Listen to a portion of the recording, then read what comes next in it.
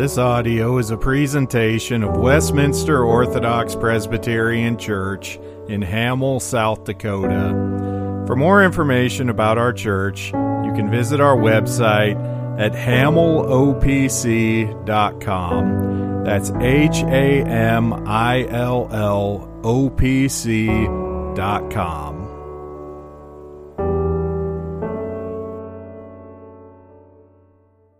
Our scripture text this evening comes from John chapter 5. John 5, and I will be reading verses 19 through 47. I'll actually start the reading in verse 16.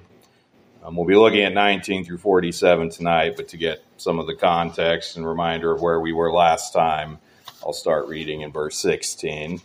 For this reason, the Jews persecuted Jesus and sought to kill him, because he had done these things on the Sabbath. But Jesus answered them, "My Father has been working until now, and I have been working." Therefore the Jews sought all the more to kill him, because he not only broke the Sabbath, but also said that God was his Father, making himself equal with God. Then Jesus answered and said to them, "Most assuredly I say to you, the Son can do nothing of himself, but what he sees the Father do, for whatever he does, the Son also does in like manner. For the Father loves the Son and shows him all things that he himself does, and he will show him greater works than these, that you may marvel. For as the Father raises the dead and gives life to them, even so the Son gives life to whom he will. For the Father judges no one, but has committed all judgment to the Son, that all should honor the Son just as they honor the Father. He who does not honor the Son does not honor the Father who sent him. Most assuredly I say to you, he who hears my word and believes in him who sent me has everlasting life, and shall not come into judgment, but has passed from death unto life. Most assuredly I say to you, the hour is coming, and now is, when the dead will hear the voice of the Son of God, and those who hear will live. For as the Father has life in himself, so he has granted the Son to have life in himself, and has given him authority to execute judgment also, because he is the Son of Man. Do not marvel at this, for the hour is coming in which all who are in the graves will hear his voice and come forth. Those who have done good to the resurrection of life, and those who have done evil to the resurrection of condemnation.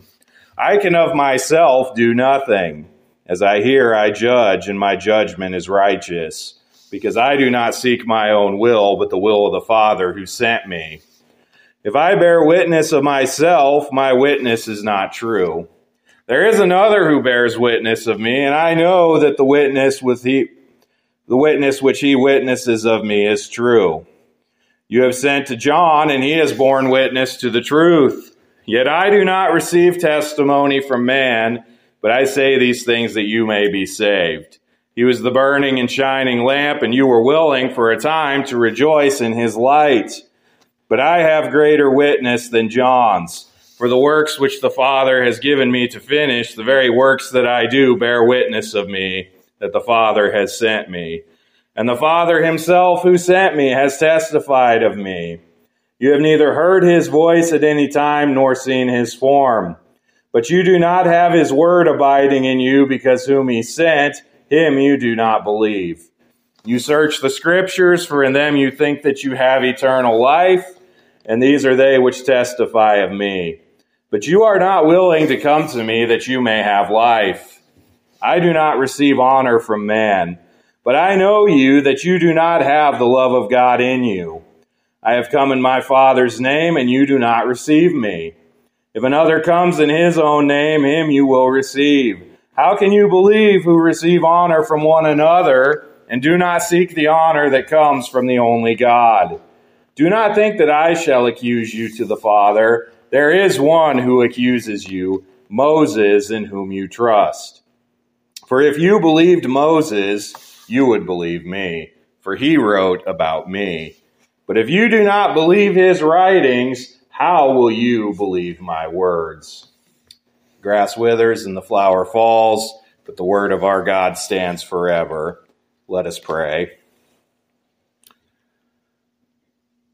Father, as we approach your word this evening, I pray that by your Spirit you would prepare our hearts to receive it, that we would recognize your Son, Jesus Christ, for who he is, that he has all authority, that he has all judgment, and that the Scriptures bear witness about him.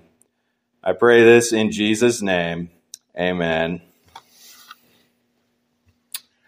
We return tonight to John's Gospel as it tells us about this escalating conflict concerning Jesus' authority.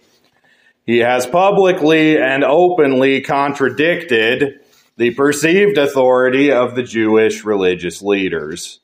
He has not done so subtly or quietly. You might remember first back in chapter 2, he overturned tables in the temple and drove out the merchants, those who would pollute and pervert the place of God's worship. And then last week we saw that he did an act of healing, a merciful act on the Sabbath, rejecting the additional man-made laws and impositions that the leaders of the Jews had added to what God's word actually required. And for the first time last week, we saw in John that the leaders of the Jews were ready to kill Jesus for his rejection of their authority. We have reached something of a point of no return as Jesus journeys towards his coming suffering and death. It is not as though this is an unexpected or unfortunate tragedy or a coincidental development. This is by God's design, according to his purposes. We have seen thus far in John how Jesus has acted in certain ways at certain times in light of the fact that his time had not yet come. He will not allow himself to fall into the hands of those that will take his life until the proper time. Jesus knows that ultimately this is where all of this is going. In fact, as the Son of God, as God himself, the second person of the Trinity, Jesus himself purposes this. Jesus' suffering and death was not the tragic outcome of the actions of evil men. It certainly was an evil action, but it was the plan. It was what God decreed to come to pass. From eternity, the means by which God would redeem a people for his name. This path to the cross that Jesus willingly walks takes a particular form. It works through a particular conflict that Jesus has with these Jewish leaders. It's not ultimately about the details of healing or Sabbath observance or what is going on in the temple. Those are symptoms of the greater conflict. The conflict is about authority. The Jewish religious leaders, they lay claim to authority to rightly interpret and apply God's word and impose their interpretations on the people. Now, they had surely dealt with opposition before, but they had managed to maintain their power and continue to exercise it. Now, they likely do not think that they are in the wrong here. They believe that they are pious and they are righteous, that they are the keepers of the most pure form of the faith. To put down Jesus would be to put down what was in their eyes a rebellious and heretical sect that was forming. You could see an example of the kind of piety they might have thought they had, for instance, in the Apostle Paul, when he was Saul before his conversion. We've been discussing this some at our Wednesday night Bible study in Galatians. Before his conversion, when he was Saul, he had zeal. Saul would have thought of himself as a fighter for the truth, but his zeal was misplaced. It was for the wrong side. The problem Saul encountered, and the problem that the Jewish leaders of Jesus' time faced, was this. The man they have entered into conflict with this time is the incarnation of the very God they claim to represent and serve. Whether they know it or not, their ways and works have corrupted and perverted the truth of God's word. And God himself is in their midst to take back what they have stolen, to take back what they have corrupted.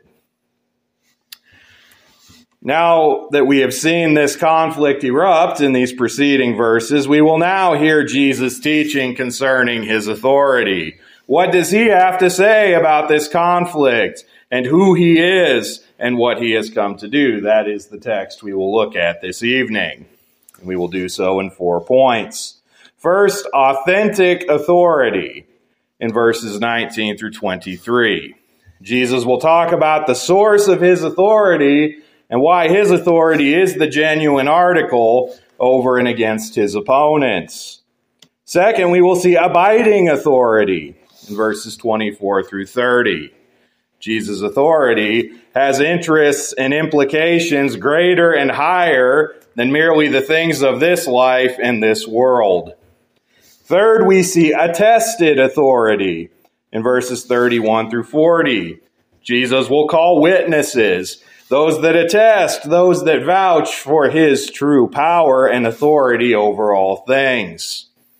And then fourth and finally, we will see accusing authority in verses 40 through 47. Having established his authority, Jesus will teach concerning the implications for those who would reject it.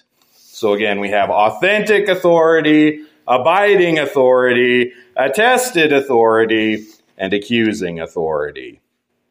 So first we will look at authentic authority in verses 19 through 23.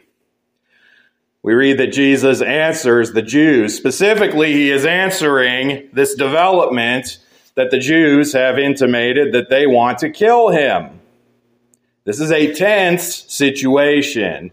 The pressure could not possibly be higher. So how does Jesus answer them? He begins with, "Most assuredly, I say to you," or depending on your translation, it might say something like, "Truly, truly, I say to you." This is the language that in Jesus' day, one would preface something with when they want to make it absolutely clear that they are telling the truth. The Greek text here is actually amen, amen, using the same little word with which we end our prayers, which in the words of our catechism, in testimony of our desire and assurance to be heard, we say, amen. In other words, this is a word that one uses when he or she is really sure of what is being said. And here, Jesus uses it twice. What is he expressing with such confidence and certainty? It is a statement of where his authority comes from. The Son can do nothing of himself but what he sees the Father do.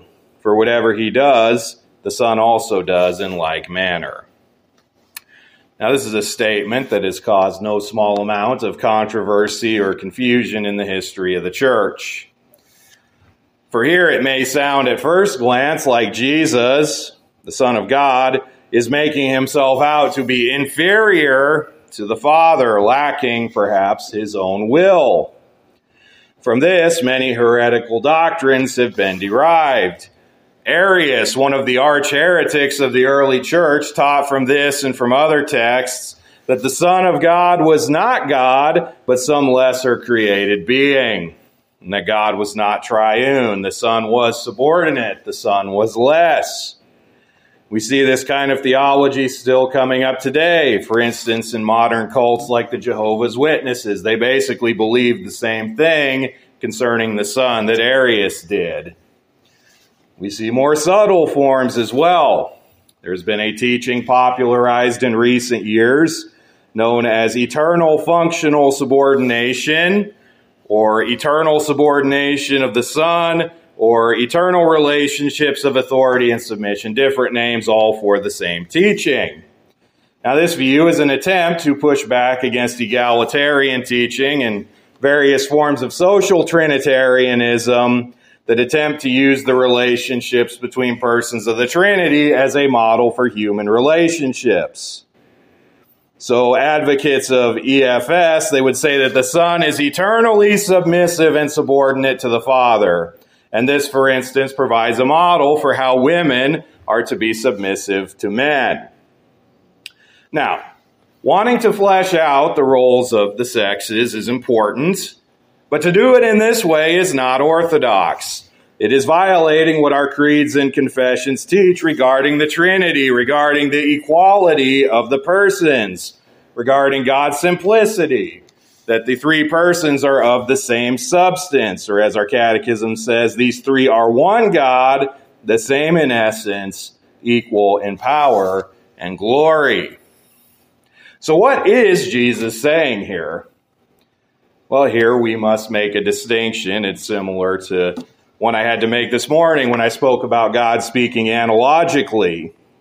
We have to make a distinction between God and his being, often referred to as the ontological Trinity, God as he is in himself, which we are not capable of completely or perfectly knowing, and God in his works and actions, known as the economic Trinity, God as he acts and relates to his creatures. While the three persons are equal in power and glory and of the same essence, while God is simple, he's not divided, he is not complex, and that he does not have parts,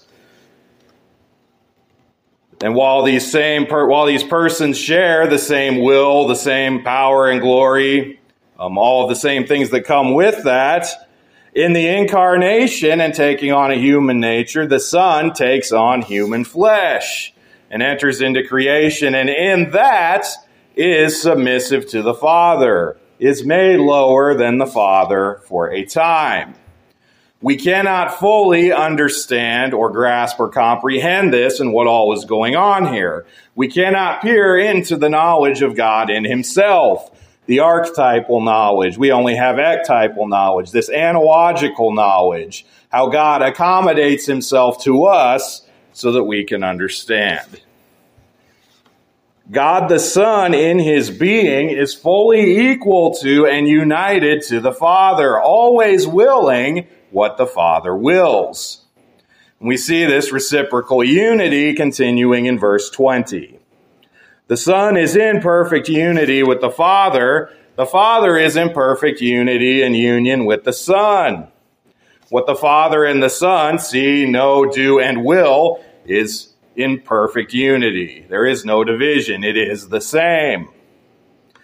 We also see that Jesus is promising the doing of greater works, that he will do in accord with the Father's will, greater signs, greater wonders, greater miracles than those he has already done. Now, it is remarkable here that given how the Jews' accusation against Jesus would be that he is making himself equal to God, Jesus' response is basically, yes, he is equal to God the Father. His words would be blasphemous on the lips of anyone else, but they are true words only on the lips of our Lord Jesus Christ, who is very God of very God. Jesus' authority is authentic authority because it is God's own authority. To further support his claim, Jesus in verse 21 invokes the resurrection of the dead. Here we see the unity of the Father and the Son in the plan of salvation. The Father and the Son are unified to save a particular people, to give life to them, to raise them from the dead. Now there is also an echo, a foreshadowing of what is to come concerning Jesus. He will undergo a human death, and the Father will raise him. The resurrection will be the ultimate confirmation of Jesus' power and authority. But that is still some time off. Sufficient for now to say Jesus is claiming that his authority is authentic because it is the very authority of God.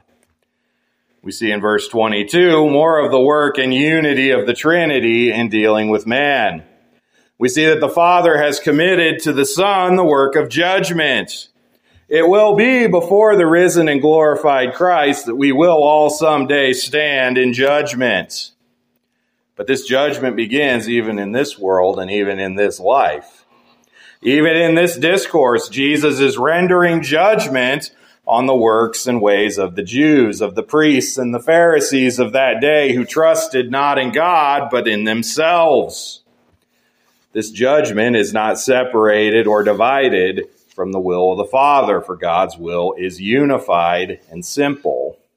But it is executed particularly through the Son. It is judgment in this life and judgment in the life to come. Jesus concludes this section in verse 23 that in light of what he has said, all should honor him, the Son, as they honor the Father.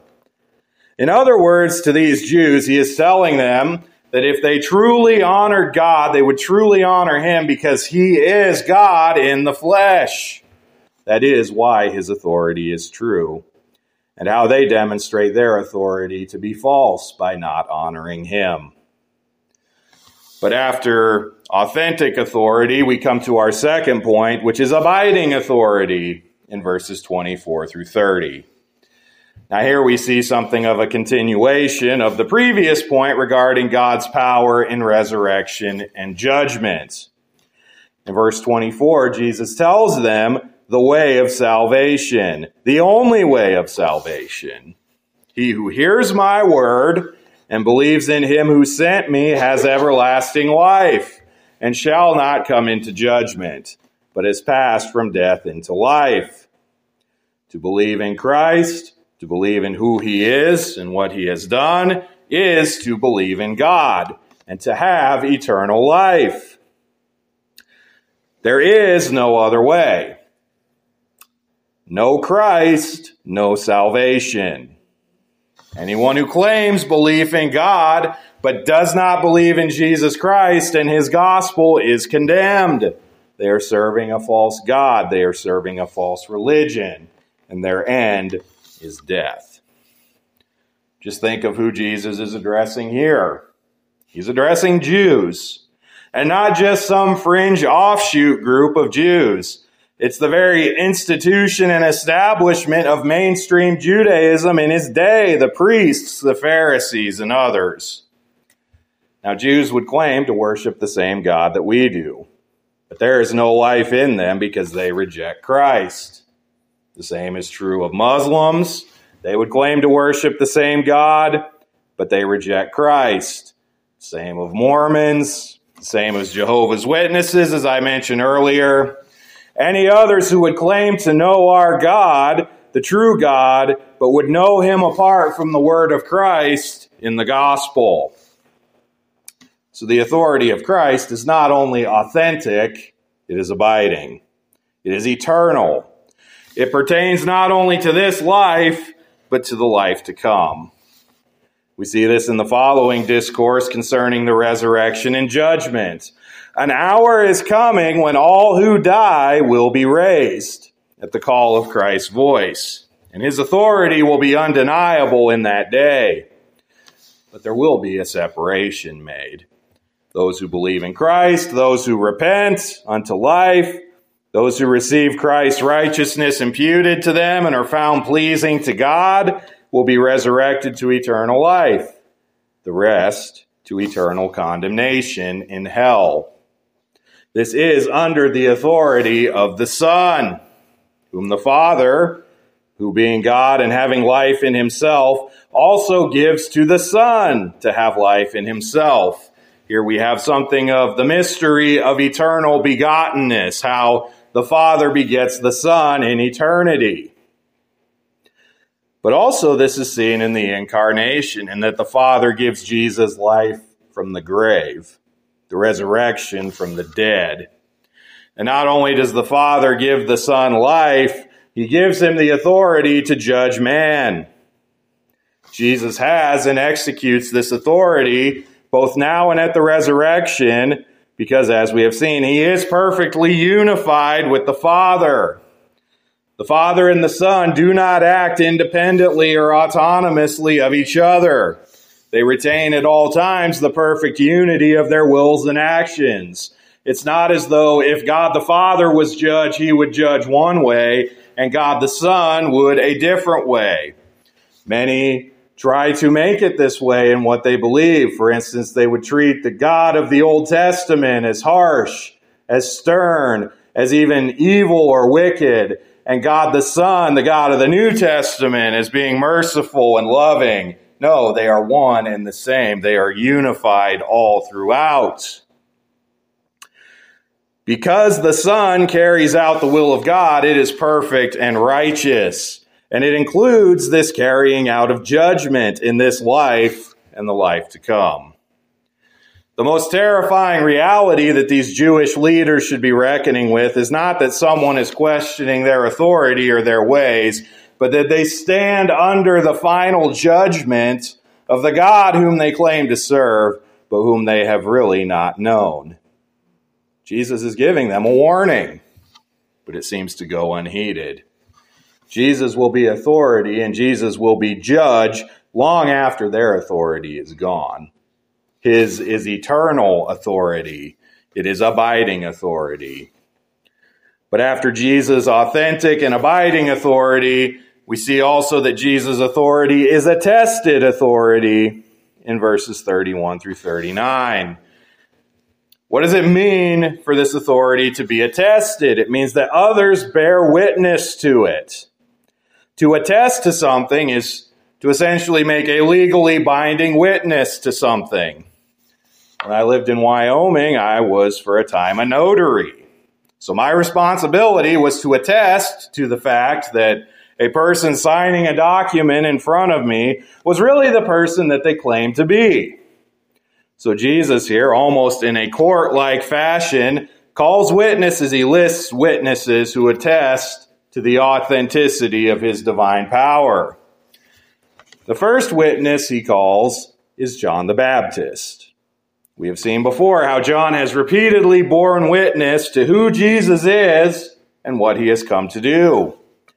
Jesus is reminding the Jews of this. They have at various times sent their own representatives to question John to figure out what he and his followers were doing. Now, Jesus here also attests of John, confirming the things that John has said about him. So John has previously testified that Jesus is the Lamb of God who takes away the sins of the world. John again testified in the end of chapter 3 that Jesus was the Son of God who was sent from heaven. And whoever does not believe in him will not receive life. And Jesus is saying that the things John testified about him are true. Yet Jesus also makes what might sound to us like a rather surprising statement about John's testimony in verse 34. I do not receive testimony from man, but I say these things that you may be saved. In other words, he doesn't need the testimony of John the Baptist in his favor. Rather, he mentions it for the sake of those listening. By extension, for us, we know of John, and it gives us confirmation and affirmation concerning what we are to believe about Christ. Jesus gets his authority directly from God. It is the authority of God. He doesn't need to be vouched for by any man. And yet, John, as the forerunner, has spoken the truth concerning him. Jesus also points out that for a time, these Jews received and embraced John the Baptist's ministry. John drew large crowds, even some of these priests and Pharisees. For a time, John was something of a celebrity. But ultimately, while some believed, many including those that Jesus addressed here, did not accept John's testimony concerning Christ. The next witness that Jesus calls on is his own miracles. This is what we see in verse 36. Jesus has done signs. He has done miraculous acts that demonstrate God's power. He has done other works and signs that the Father has sent him to do. Some have been very public. They have been widely known, sufficient to leave people without excuse of ignorance. These very Jewish persecutors of Jesus knew that that very day he had healed a paralyzed man at the pool.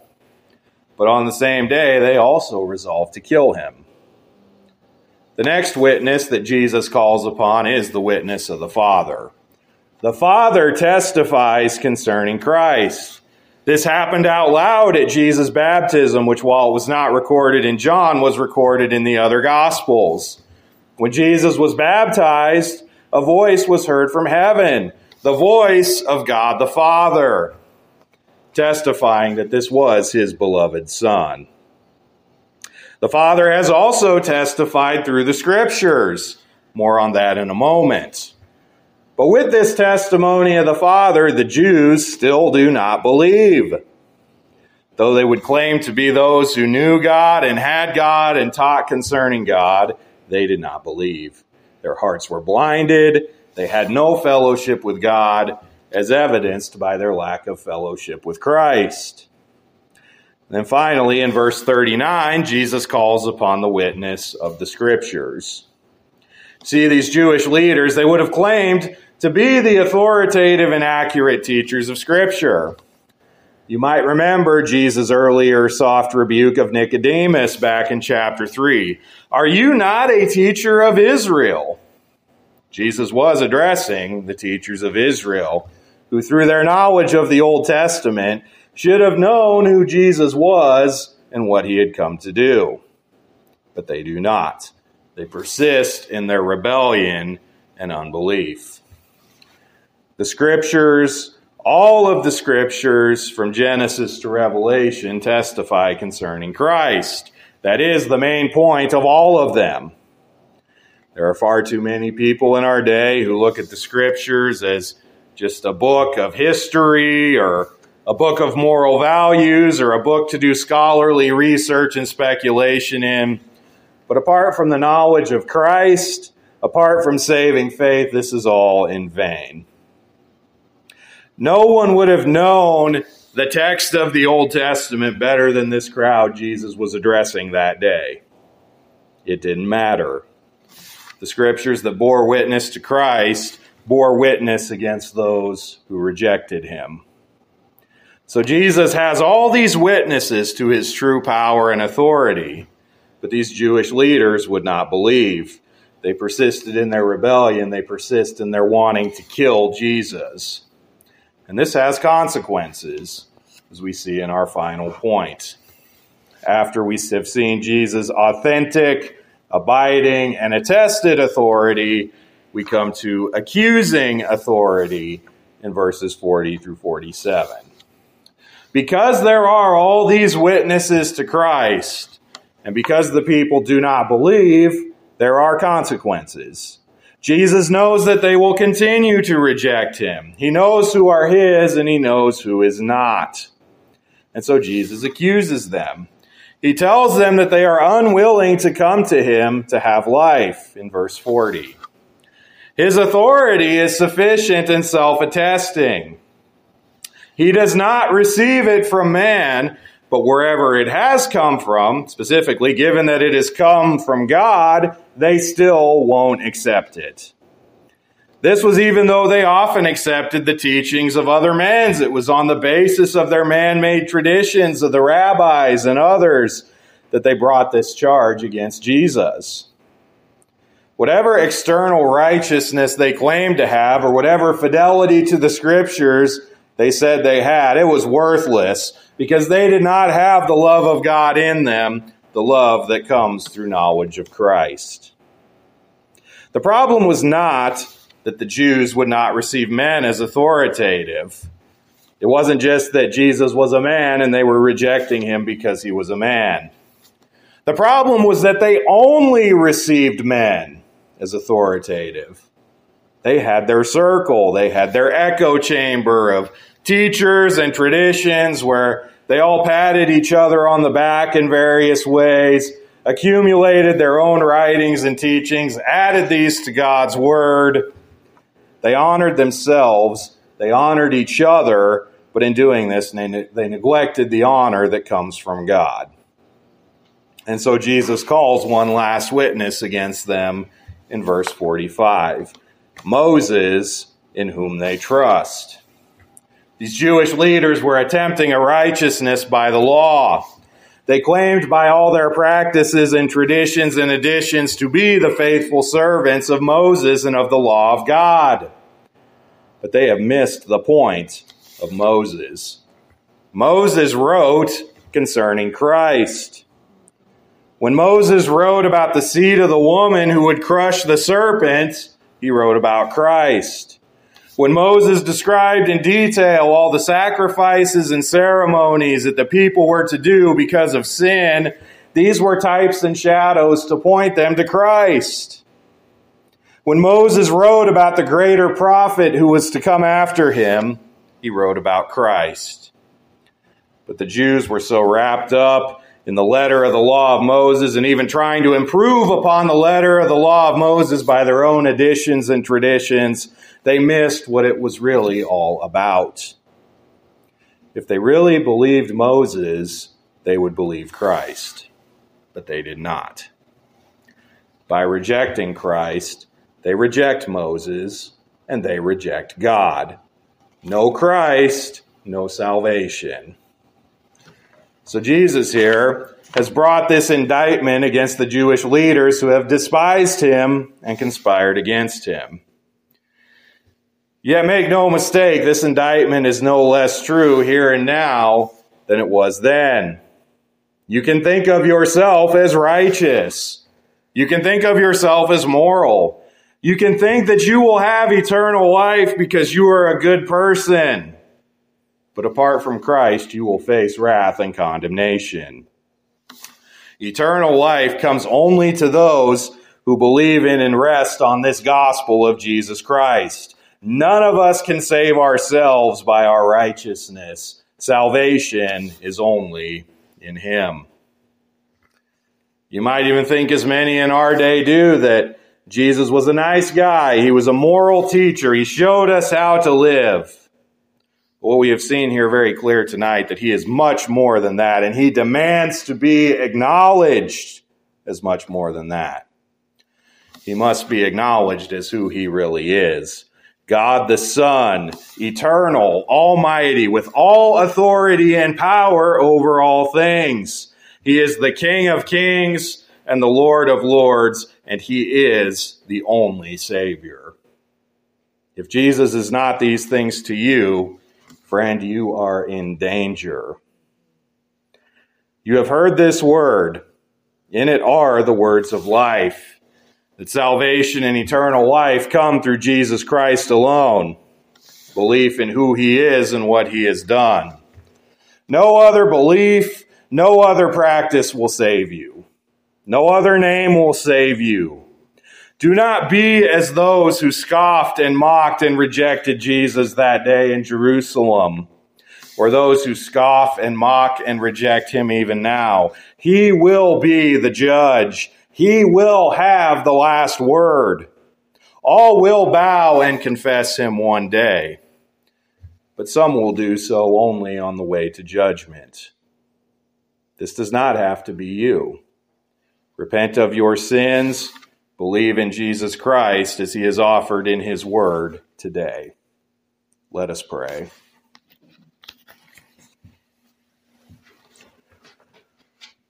Father, we thank you for this word that you have given us. We thank you for these words of life, these words of truth concerning your Son, Jesus Christ, and his testimony as to who he is and what he has come to do. We praise you and thank you that the Son has all authority over all things. We thank you that these witnesses bear witness to us and that by your Holy Spirit we can receive them. I pray that all here gathered would receive them, and that those who have received them would be faithful to take these truths to a lost and dying world. And we pray this in Jesus' name. Amen.